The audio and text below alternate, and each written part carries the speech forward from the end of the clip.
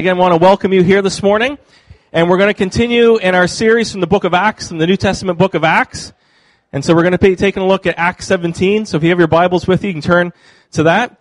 And I just want to welcome and introduce Brent Smith. Brent's going to be coming and speaking this morning, and so we're really looking forward to that. So give extra special attention. Brent just said it's too late to run away now, isn't it? I said, yup, you're here now. All right, so we'll give our attention to Brent and God's Word. And we look forward to hearing from God. So Brent, welcome, and thanks for serving us this morning. Okay. Hello, everybody. Gary told me to be myself, so I wore plaid. Thought that would help. If you're wondering why I'm speaking this morning, we're starting off on the same page at least. But a few weeks ago, it seems like a long time ago, Joe asked me if I'd consider preaching this morning, and I said I'd think about it, and then Gary met me sometime after and turned it more into of a command than a question, and here I am. So, if you don't know me, my name is Brent Smith. Myself and my wife Karen have been coming here for a little over 2 years now. We have 3 children. Nathaniel is 4, Aaliyah is 2, and Peyton is 10 months. So if my sentences just kind of drift off into nothing, at least I have a reason.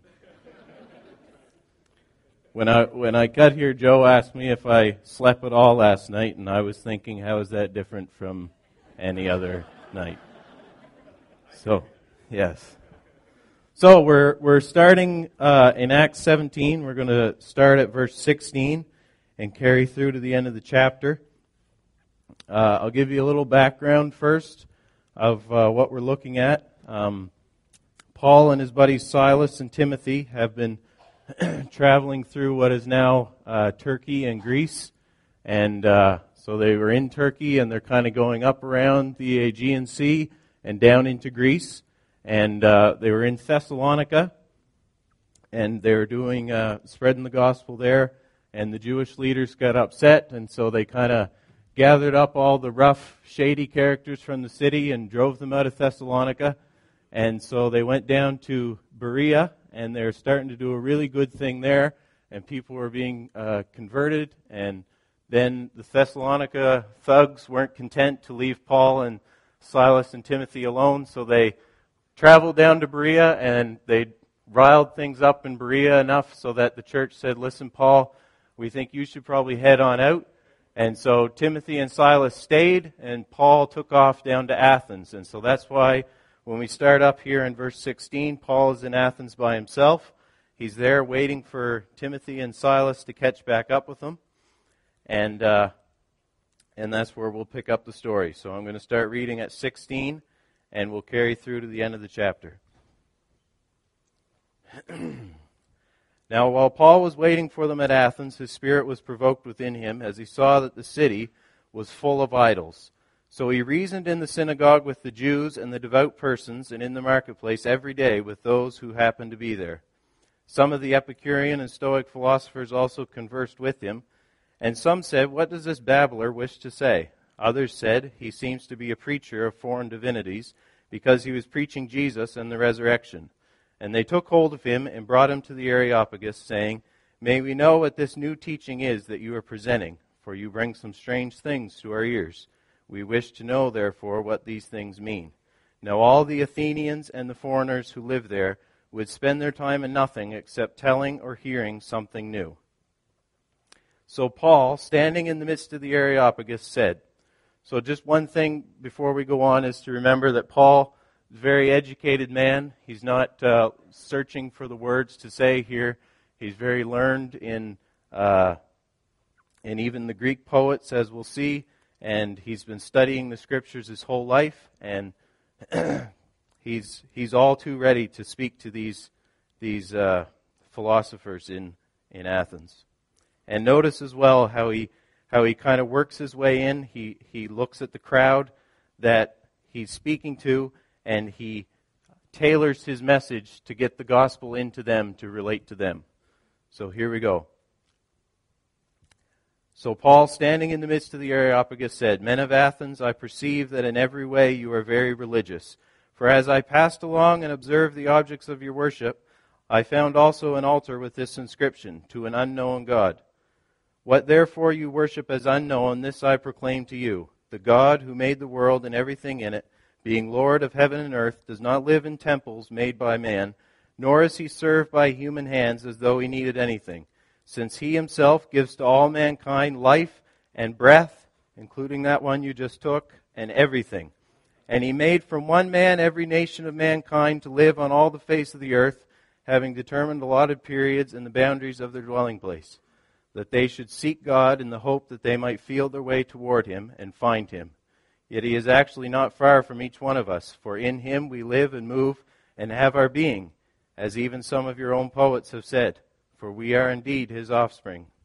Being then God's offspring, we ought not to think that the divine being is like gold or silver or stone, an image formed by the art and imagination of man. The times of ignorance God overlooked, but now he commands all people everywhere to repent, because he has fixed a day on which he will judge the world in righteousness by a man whom he has appointed, and of this he has given assurance to all by raising him from the dead. Now when they heard of the resurrection of the dead, some mocked, but others said, We will hear you again about this. So Paul went out from their midst, but some of them joined him and believed, among whom also were Dionysius the Areopagite, and a woman named Damaris, and others with them. So Paul is preaching along. He doesn't get to finish his sermon, because as soon as he mentions the resurrection, they cut him off because they think it's foolishness. And so his sermon's cut short. He leaves, and it says that some mocked, some wished to hear more, and some believed. And that's the responses that you will receive as well when you share the gospel. Some may mock, some may ask to hear more, and others might believe. So, we're going to focus in on one verse in particular here today, and that's verse 25. God is not served by human hands as though he needed anything, since he himself gives to all mankind life and breath and everything. A couple days ago, I asked my daughter Aaliyah what it meant to serve God.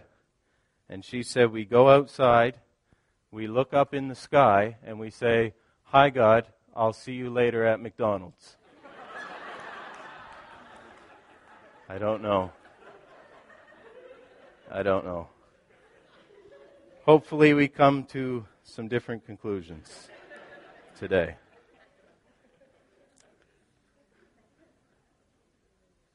So first, we need to look at why this is significant that Paul is preaching this message to the Athenians. Why is it significant that Paul would say that God is not served by human hands as though he needed anything? If you want to flip over to Philippians,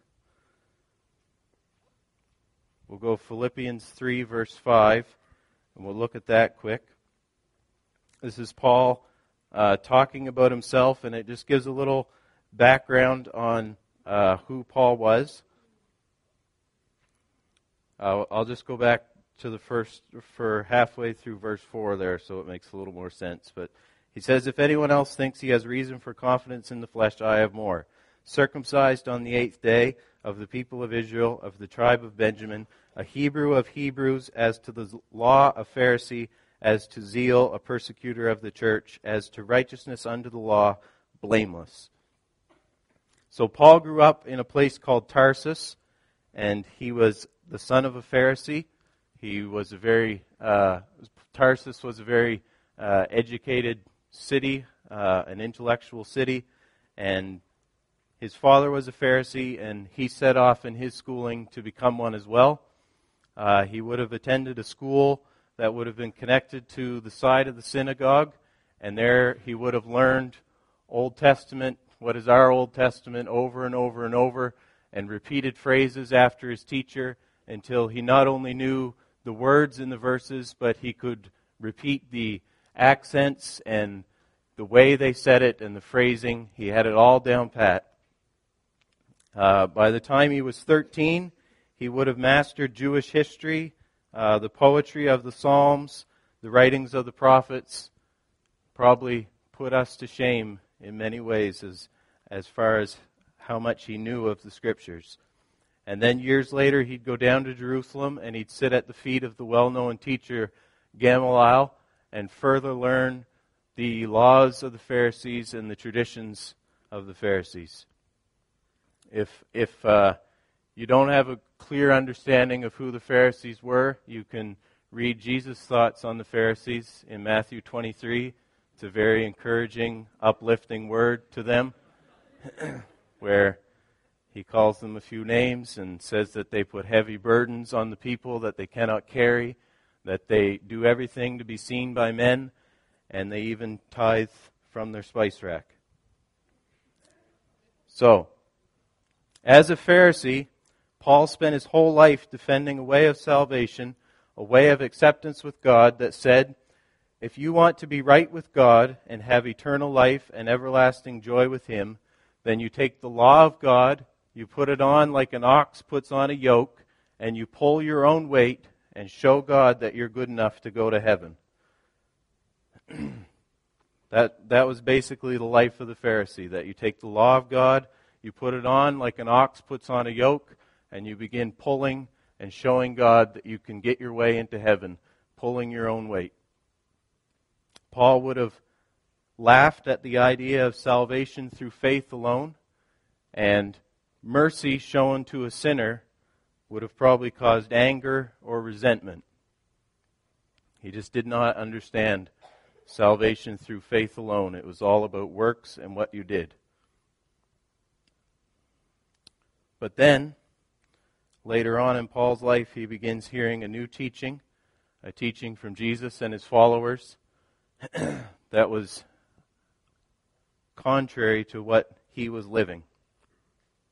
The way of getting right offered by Jesus was so different that Paul felt his entire life threatened by it. And that's why he hated the Christian cause and began persecuting it with all his might. He was not only there when they stoned Stephen earlier on in Acts, but it says that he approved of his execution. He was so against Christianity and hated the message that they brought that he could look at somebody getting hit with rocks so much that they died and approve of it. Luke also tells us that he began uttering threats and murder against Jesus' followers and was on his way up to Damascus to round up Christians, bind them, and bring them back to Jerusalem. So when we read this verse, that God is not served by human hands as if He needed anything from Paul, I just want you to feel the weight with which Paul says this. It's very real to him. He knows what it's like to try to serve God as if he needed something, to try to earn merit with God, and he defended it ruthlessly. So feel the significance of Paul's message here. And a lot of what Lisa and Gary said I'll be repeating, so you can just look at this as a review, a flushed out review.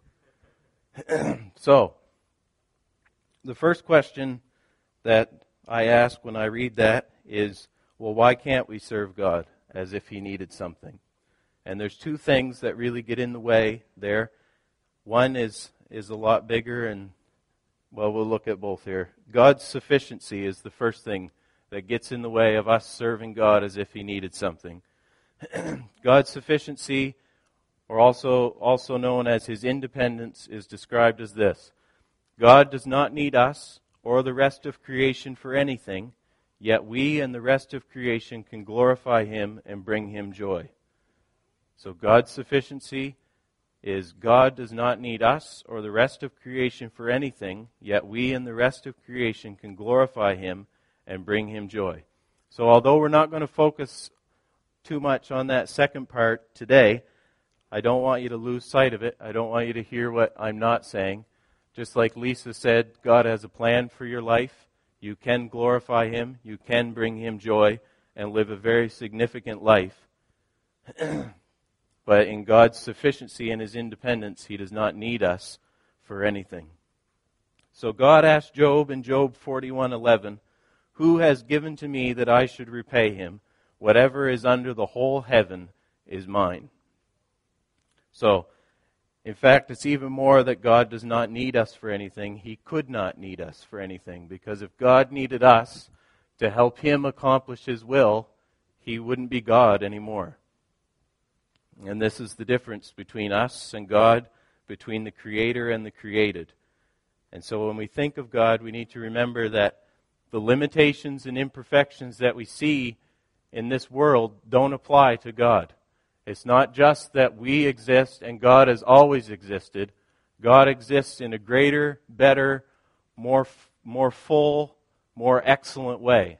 It's not the same as the difference between a candle and the sun, or a raindrop and the ocean. It's a better quality than we have. And that's God's independence. He exists in a more excellent way than we do, and he needs nothing. The other thing that keeps us from serving God as if he needed something is our sinfulness.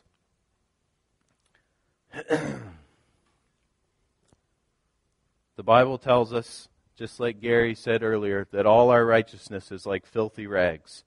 It's not just that we've made some poor decisions in our life, it's that we've turned our back on God Almighty. We've ignored his wrath, and we've even rejected his love, choosing rather to love ourselves more. I remember when I was a teenager, and all my teenage wisdom, as we've all had, and I don't even remember what it was, but my father gave me some advice for something, and I remember being so angry, I gritted my teeth and I said, I don't need you to tell me what to do. And that's what we've all said to our Heavenly Father. We've looked at our Heavenly Father and we've said, I don't need you to tell me what to do. Isaiah says, all we like sheep have gone astray. We have turned every one to his own way. So even if God could need something, surely we would not be the ones to offer our help. So, you may be asking, if I'm sinful and there's a gap between me and God, and I can't serve God to earn favor with God, then how do I gain right standing with God? What can be done? Enter Jesus. You see, when Paul was on his way to Damascus to imprison the Christians, Jesus shows up in a light brighter than the midday sun, knocks him blind, and takes the sinful man who hated him and persecuted his church and turns his whole life around. And that's the Paul that we read about today in Acts 17, as a man changed from that previous life. I enjoy football. I enjoy playing football. I am really, really, really good at watching football. That's why I come to this church, so when I hear Joe preach every second sermon about football being an idol, I can check my heart, make sure everything's in place. But one of my favorite times in the NFL season is the draft, when NFL teams look at the college players, decide which college player is the best and who they can add to their team to make their team better. And sometimes I think we see God like an NFL scout, scanning the city to see the top prospect to join his team. We picture him just up there looking and saying, oh, if I just had John Robertson to join my team, how much greater things I could get done. But that's not the gospel. It's not the gospel that changed Paul's life. The message of Jesus that had previously filled Paul with anger and then filled him with joy was radically different from that. The gospel isn't God looking for top prospects to serve him and make his team better. The gospel isn't you cleaning yourself up and working hard and doing all number of things in the hopes of catching the scout's eye. The gospel is that while we were still sinners, Christ died for us. That he made him who knew no sin to be sin for us, so that in him we might become the righteousness of God. The gospel is that Jesus did not come to be served, but to serve and give his life as a ransom for many. The gospel is God serving us, not us serving God. What great news for our world today. That sure, our righteousness and all our good works are nothing, but Jesus' righteousness is everything. And that's what God extends to you and to me freely. John Piper often says that the gospel is not a help wanted sign, it's a help available sign.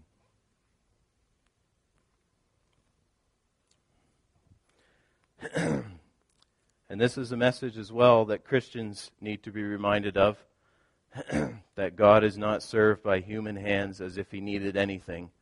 And when we understand that and we apply it to our life, it does two things. First, it leaves no room in the Christian's life for pride. It leaves no room for pride in you giving your tithe. Jesus said that the Pharisees made a big show of their giving, but it was all for naught.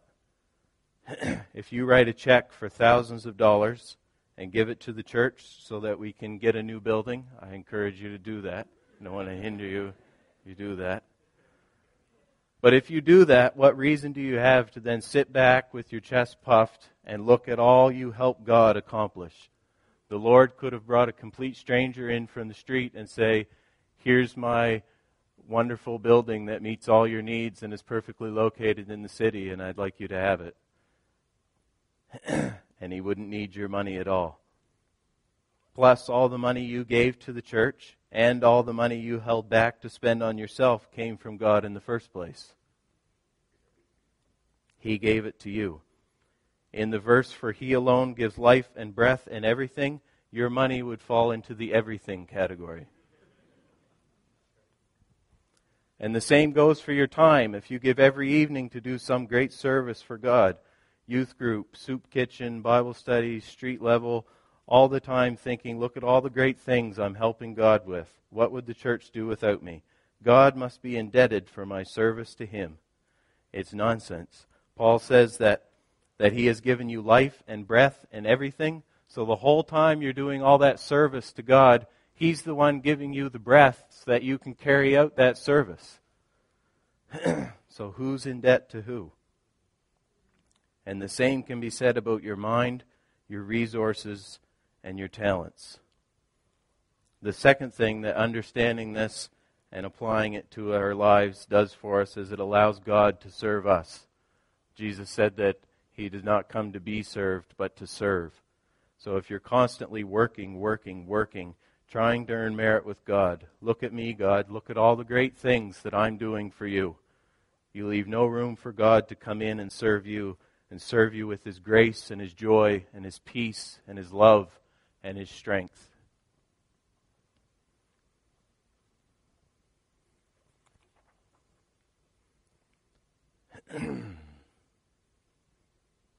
Now you may be thinking, is the Christian life nothing but just sitting around? What about all the verses that tell us to serve God? And that's a good question to ask. I'm glad you asked it. The Bible does make it clear we should serve God. Joshua proclaims to the Israelites, choose you this day whom you will serve. As for me and my house, I will serve the Lord. It's on a plaque in every good Christian's home.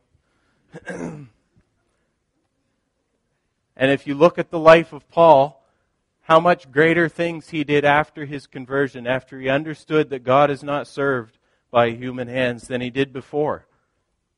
He spread the gospel across most of the known world, planted churches, raised up leaders, confronted heresy, endured persecution, stoning, beating, and one more thing. Oh, right, he wrote half the New Testament. So if Paul didn't stop serving after his conversion but did greater things, how then should we serve? And if you go to 1 Peter 4:11, the answer is very clear. I love the verses that are just very clear when we have questions like that. 1 Peter 4:11, Peter says, about halfway down there. Whoever serves as one who serves by the strength that God supplies, in order that in everything God may be glorified. So it's not as if God needs you to do it, but you serve with the strength that He supplies. You are serving Him, but He is serving you the strength you need to serve Him. And God, as the giver of that strength, gets the glory, and not you. And your service stays true to the gospel that God serves. Now, sometimes we say things like serve God with the strength that He supplies, and it just kind of seems, I don't know, it sounds nice, but we don't really know what it looks like in our day-to-day life. And I've got a little acronym here. I didn't make this up. I got it from a good friend of mine. We've been friends for quite some time. He does most of the talking in the relationship. His name is John Piper. And it's his acronym for how to serve God. And it's called APTAT. I know it's not a word, but I didn't make it up. APTAT.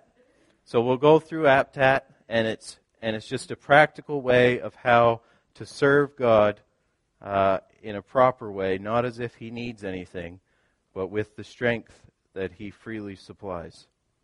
So A is admit. Admit. God, I can't do this on my own. I'm weak. I'm scared. I lack the wisdom to complete this task. You alone give life and breath and everything, and without your Son, Jesus, I can do nothing. Then we pray. The P is pray. God, I need your help. I pray that you would make me love as Jesus loves and work in me all that is pleasing to you. Trust. God, I trust the promise of your help and strength and guidance, that you will never leave me or forsake me, that your Spirit will give me the words to say. I trust in the promises that you have provided. A is act. Act in obedience to God's word. Don't just sit around and discuss things like we read that the Stoics and the Epicureans were doing. You have to actually use your arms, use your legs, use your mind, use your mouth for God's glory. And then after the service is done, T is thank. Thank God for whatever good comes and give Him the glory. So you admit in your weakness, you pray for God's help, you trust in God's promises, you act, and then you thank Him for what He has accomplished. In doing so, in serving in this way, we acknowledge our helplessness, we pray for enablement, and we trust that precisely in our serving and behind our serving, it is God who does the work.